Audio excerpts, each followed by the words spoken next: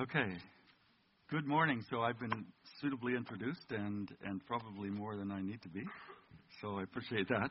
So my name is Mike Thornber, and I'm one of the elders here at Greenbelt, and I've got a message for you today. And some of it has to do with this candy, so I don't know if you're being tempted now by looking at that candy. It looks pretty good, eh? It'll be available at the end of the service if you want to come up. So a few times ago, I'm kind of continuing on a series I was working on, a little bit of a series. So the first time I spoke a couple of times ago about the need many of us have to wear a mask around fellow believers to cover who we think we truly are, to protect others from seeing our true selves. So mask wearing is triggered by unresolved sin, and we use them to hide our guilt or our hurt. But what is this true self we're trying to hide? It might be our shame self. We want to hide our unresolved sin from others. So looking at the situation again, we wear masks to cover our shame, but where does the shame come from? So we're kind of stepping back from shame as well. And it has its roots in sin as well. But it may not be the actions of the shamed person. It may be the sinful actions of an abuser that inflicts shame on another. Today we want to dig deeper and discover the cause of the pattern of sin in our lives that results in shame. Because there's a cycle of falling into committing sin that sets ourselves up for the act and results in shame and hopelessness. So I'm talking about the cycle of falling into sin that sets ourselves up to commit the act and results in the end in shame and hopelessness, and results in it happening again. So I'll be talking about God's grace when trapped in a cycle of sin. So let's take a moment to pray. Heavenly Father, I just pray that you would speak to us this morning by your Holy Spirit. We pray that your Holy Spirit would have freedom this morning to minister into our lives. Speak through my humble words, Lord, my weak words, and that you be glorified. Just want to lift up this Humboldt, Saskatchewan as well, and the pain they're going through having lost their hockey team coach as well. We pray, Lord, that you would minister peace to them, that you would bring healing to that community, some kind of understanding and hope going forward, Lord, that we just ask that your care and your love would be manifest in that situation. In Jesus' name. Thank you for today. Amen. So the sin cycle is a set of beliefs which lead us closer and closer to what Paul calls evil acts. The pattern starts when someone casually starts thinking about the possibility of falling into bad behavior, then moving deeper into planning the event, then acting out, and then experiencing the consequences. Unfortunately, by then, the belief system is so damaged that at the end of the process, the person is just being set up for next time. We're looking at this cycle that's so common in our lives that we can recognize it and anticipate the consequences. So I'm speaking about it not to get us depressed. It's kind of a sad story I'll be talking, but we want to be able to recognize that it's starting to happen in our lives. If we do come to this place of acting out, how can we resolve it? We remember there's consequences beyond committing the act as well. So the first part of the cycle takes us more and more into contemplating and planning the event. I wondered if you're falling down that rabbit hole now, in a sense, in your life. That you're starting to think about doing something you know is against God's will for you, but you're stuck. You're not sure what to do. And then once we act out, other consequences inevitably follow that damage our spirits, our relationships, and our walk with God. If we stop ourselves in this downward spiral, we can avoid the evil act altogether. And if we're beyond the act, we can reach out to God in repentance so that the cycle won't happen again. That's the problem, you know. That's the problem. If we're only once and we face up to the consequences, we can bring some closure to the pain and the guilt. But if we're trapped in a cycle of sin,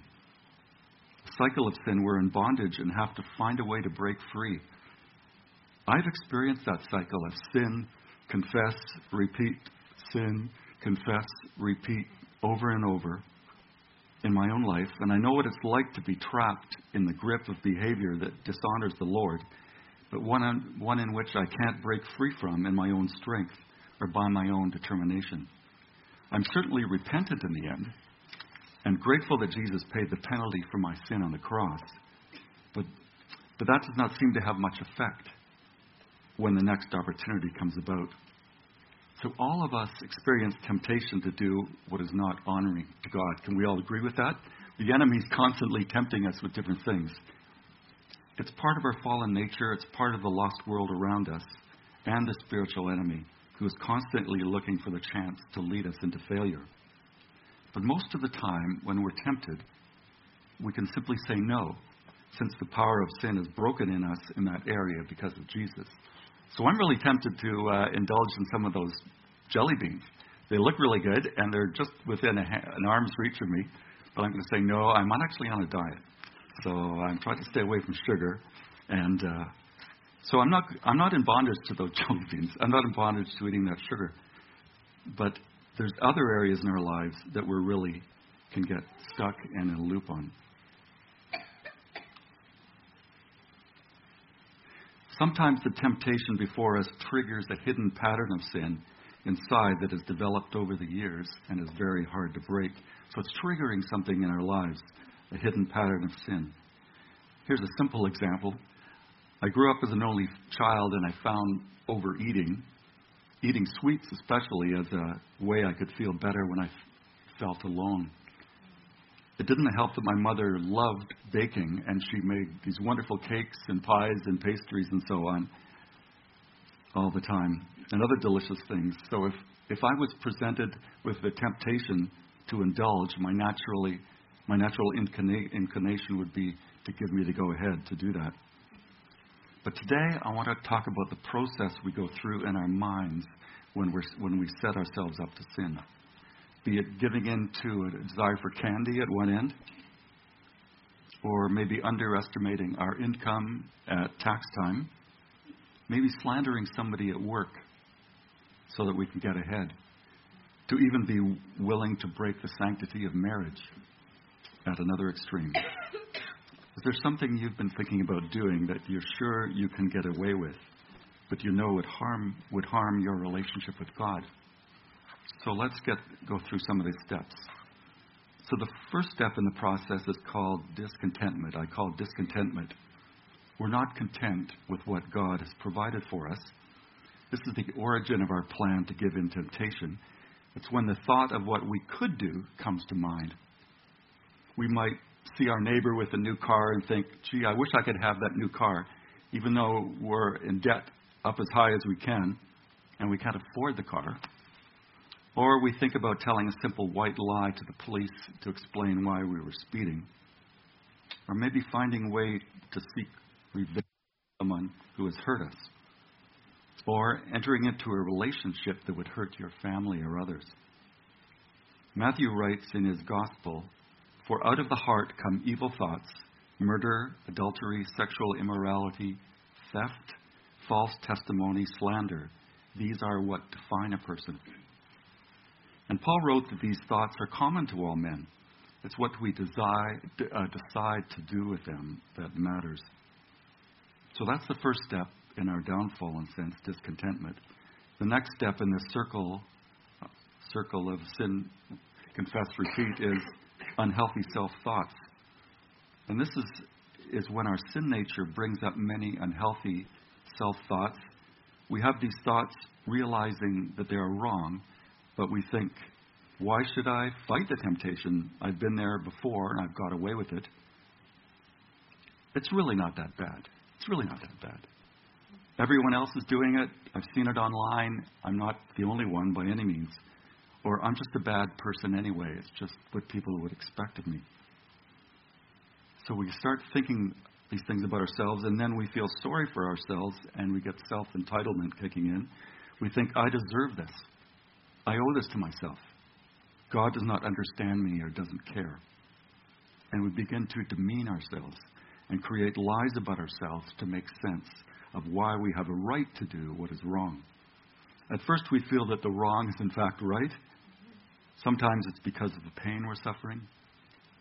Sometimes pain from the past makes us feel our giving in will soothe the pain or resolve the pain. So lies in our minds become permission we give ourselves to find meaning in something less than healthy relationships. Permission to fail, permission to take the risk at all costs. So we've given ourselves permission to go ahead. These unhealthy thoughts about ourselves give us the justification we need to go further. So step 3 in this circle is temptation. So once we're convinced that we have the right to fail, we're hooked. We're hooked and there's no stopping us. We're ready to plot a move and to plan the next steps. Temptation has fully set in. If we see God as far off and aloof to our needs, our hurts, our failures, we try to solve the hurt by ourselves, as God is not able to help. I've read somewhere the story of me not being enough is like rocket fuel for our intentions. The story of me not being enough is like rocket fuel, just stirs up and empowers our intentions. But by this time, without another's help, it's almost too late to abort. It's almost too late to turn back and do the right thing. Paul writes in Romans 7, "For I have the desire to do what is good, but I cannot carry it out. For I do not do the good I want to do, but the evil I do not want to do, this I keep on doing. Now, if I do what I do not want to do, it is no longer I who do it, but it is sin living in me that does it. So I find this law at work," Paul goes on, "although I want to do good, evil is right there with me. For in my inner being I delight in God's law, but I see another law and work in me, waging war against the law of my mind and making me a prisoner of the law of sin at work within me. What a wretched man I am." But he goes on to say, "Thanks be to God who delivers me through Jesus Christ our Lord. So then I myself in my mind am a slave to God's law, but in my sinful nature a slave to the law of sin."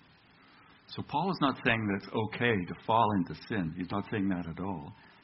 But he's recognizing that it's a part of our sin nature to give in to those desires. And he has found hope and healing in Jesus Christ. But we'll look more to that later. The next step is resistance. So we've moved to the point of temptation. We're convinced we're going to go ahead.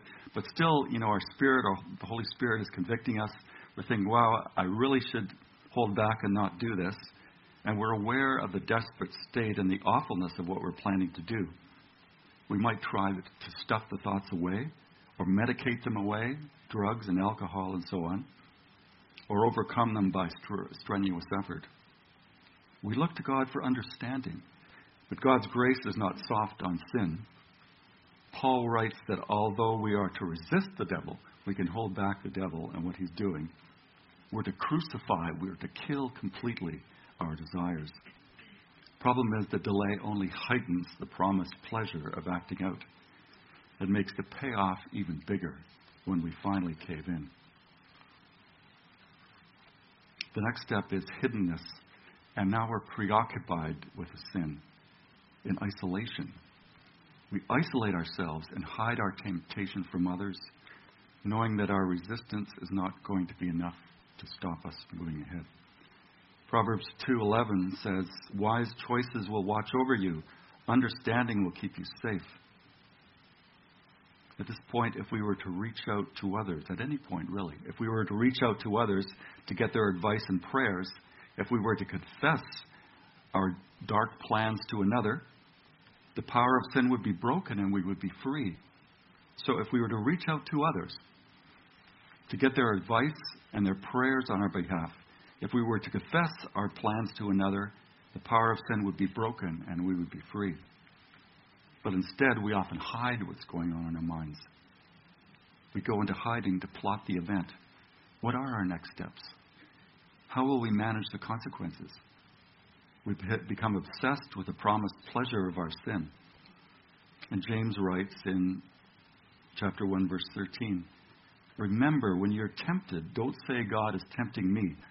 God is never tempted to do wrong, and he never tempts anyone else. Temptation comes from our own desires, which entice us and drag us away. These desires give birth to sinful actions, and when sin is allowed to grow, it gives birth to death. So we wait for an opportunity at the perfect time, in the perfect place, and perhaps with the perfect person. Let's look at the story of Adam and Eve in the book of Genesis, and this will be very familiar to you. I'll just read from Genesis chapter 3, verse 1. Now the serpent was more crafty than any of the wild animals the Lord God had made. He said to the woman, "Did God really say, 'You must not eat from any tree in the garden?' And the woman said to the serpent, 'We may eat fruit from the trees in the garden, but God did say, you must not eat fruit from the tree that's in the middle of the garden, and you must not touch it, or you will die.' 'You will not surely die,' the serpent said to the woman, 'for God knows that when you eat of it, your eyes will be opened, and you will be like God, knowing good and evil.' When the woman saw that the fruit of the tree was good for food and pleasing to the eye, and also desirable for gaining wisdom, she took some and ate it. She also gave some to her husband who was with her, and he ate it." So Adam and Eve were the first man and woman on earth living an idyllic life in the Garden of Eden. They had food to eat, they had work to do, and they were walking one-on-one with the Lord God. They knew God personally. They had all the freedom they needed, except for that one constraint, not to eat from the tree in the middle of the garden. The fruit on the tree looked tempting, and I'm sure they wondered for a while what it would taste like. Then Satan came along in the form of a serpent, and he told Eve that if she ate the forbidden fruit, she would gain wisdom and be like God.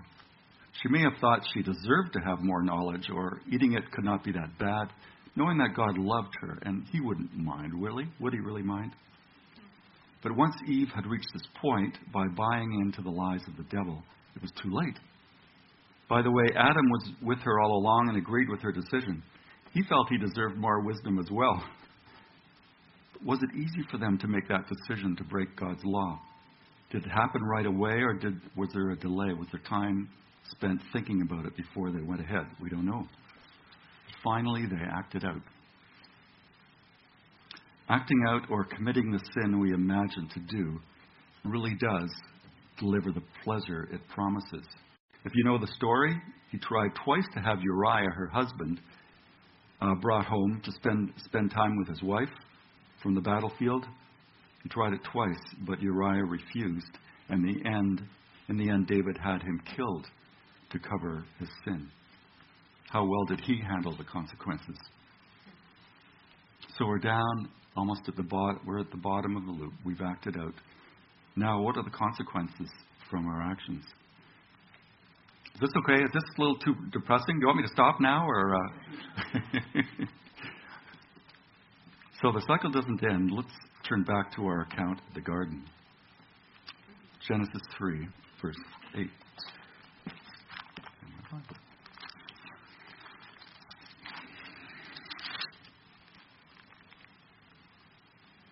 Then the man and the wife heard the sound of the Lord God as he was walking in the garden in the cool of the day, and they hid from the Lord God among the trees of the garden.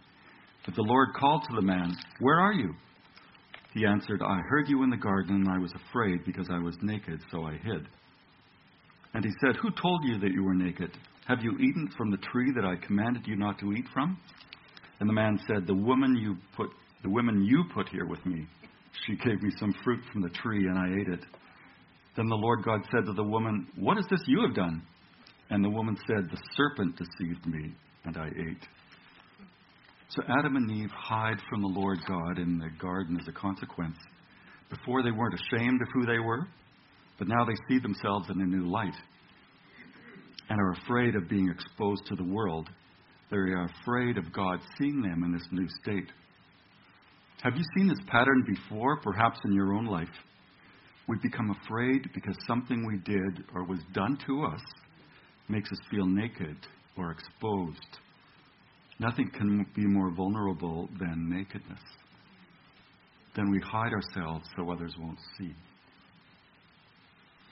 So we withdraw from others because we're afraid that they will suspect what we have done. We withdraw in case we slip up by saying something. We withdraw in case guilt will show on our face. And that's time to put the mask on, for sure. We have to hide just like Adam and Eve. Confronted by what we have done, the pleasure quickly turns to sorrow. What a sad state sin has left us in. What a miserable state we're left in because of our sin. So Adam and Eve covered their nakedness with fig leaves, and it worked. No more shame, no more hiding, and they lived happily ever after. Well, not so much. So the next step in the downward spiral is justification. So we've withdrawn from others. Now our sin nature takes another turn of self-protection. We think, what I did was really not that bad. No one got hurt. I can get over this. I can move on. We think that no one needs to know, or we look to rationalizing the act. It was really okay what I did. But our action still leaves the guilt in our heart. Even though Jesus offers us justification by faith in Him, He's already paid the price for my disobedience on the cross. But we need to face what we have done, not pretend that it was not important. We're forgiven, but we need to face what we have done, not pretend that it was not important. We're not justifying ourselves. The next step is blame. What do we do to resolve the guilt in our hearts? Often when we're confronted by the sin and when we feel guilty, we try to establish the guilt by blaming others, blaming the situation, blaming God. Here's Adam's defense. The woman you put here with me, she gave me some fruit from the tree and I ate it. And Eve's response was, the servant deceived me and I ate. When we fall from grace with God, someone or something else must be held accountable for my choice. Or we might say, my circumstances have caused me to fail. I'm too weak, and so on. Looking back at David again, he decided to use someone else to satisfy his sin, Bathsheba. Fact is, he had many wives and really didn't need another one. And next comes the inevitable, which is shame. Shame for what we did because the blame game didn't work as well as we expected. Shame because the Holy Spirit has been convicting us of sin, and we take the blame onto ourselves instead of putting it on Jesus, our Savior who died to take our sin onto Himself. Shame is reinforced by the original lies we believed. We add another layer to our false self-story, which we put together at the beginning of the loop. Now we say something's uniquely wrong with me. Uniquely wrong with me. It wasn't just that I've done something wrong. I am now convinced that something is terribly wrong with me. You'll remember that shame is different from guilt. Guilt is about what I did. Shame is about who I am. Guilt wants to lead us to forgiveness. Shame drives us to hide, as we are convinced that we cannot truly be forgiven or made clean. Shame is a negative assessment of our very being. So even after Adam and Eve covered themselves, Scripture says they still hid. Sin management will never work, and covering our shame is never the answer. So at this stage of my story, there's little left to support my spirit. I've come to believe I can't be trusted. I can't trust myself. I want to trust no one. Christ has not made a difference, even though we said we were sorry. I've always been this way and always will be. We've said sorry before and asked for God's help, but it's happened again. I don't care anymore. Again, I can't be trusted and I can't trust anyone else, and I want to trust no one. Christ has not made a difference. I've always been this way. I'm always going to be the same. I'll never change. And you know what? I don't really care. Do you remember Paul's take on his miserable state? Who will free me from this life that is dominated by sin and death? So we've gone through the cycle: discontentment, unhealthy self-thoughts, temptation, resistance, hiddenness, and then acting out. And the consequences: withdrawing from others, justification, blame, shame, and finally loss of hope. So what are we left with at the end? We're left with an empty, hollow heart. The sin-confess cycle is over. But now I'm resigned to my behavior and I don't struggle against it as much. But I think maybe I'm different now. Just maybe I've grown up. I've had some time with no temptation, which proves I'm gaining control of the sin. Yeah, I must be good now. It's been quite a while. I've grown up. I must have resolved it somehow. I'm gaining control of my sin. But in the background in my heart, unresolved issues are buried alive in me. The issues that originally started my downfall are still alive and active in my life, though they're hidden. I've felt that feeling personally, that there's a sinful part in me somewhere inside, and I've hidden them really well. But it leaves me with a sick feeling inside.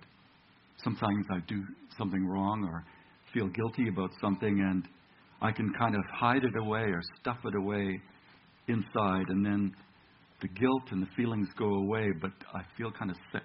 There's still something hanging around inside. Because those issues are still alive. They're buried alive. They're not dead. They haven't been put to the foot of the cross. They're still working inside me, hidden. So you see, issues that are not brought to Jesus for forgiveness and cleansing are never removed from our heart. Our minds can carefully hide them away so as not to disturb our day-to-day living. But they lurk inside, weighing down our spirits and setting ourselves up for the next time around. So I ask the question, why would we let it happen again? Why would we let it happen again? If we've gone through the cycle, we know the consequences of that sin. Why would it occur again? Why would we let it happen? Because we've not dealt with the root cause of the temptation. For me, I was trapped in the sin, confess, repeat cycle. Sin, confess, repeat. Sin, confess, repeat. I truly began to doubt if there was any hope for me. Have you ever felt that way, having lost hope of ever breaking into freedom? Let me tell you, there is great hope. James 5:16 says, "Confess your sins to each other and pray for each other so that you may be healed. The prayer of a righteous person is powerful and effective." I used to think that the prayer aspect of that verse was the most important.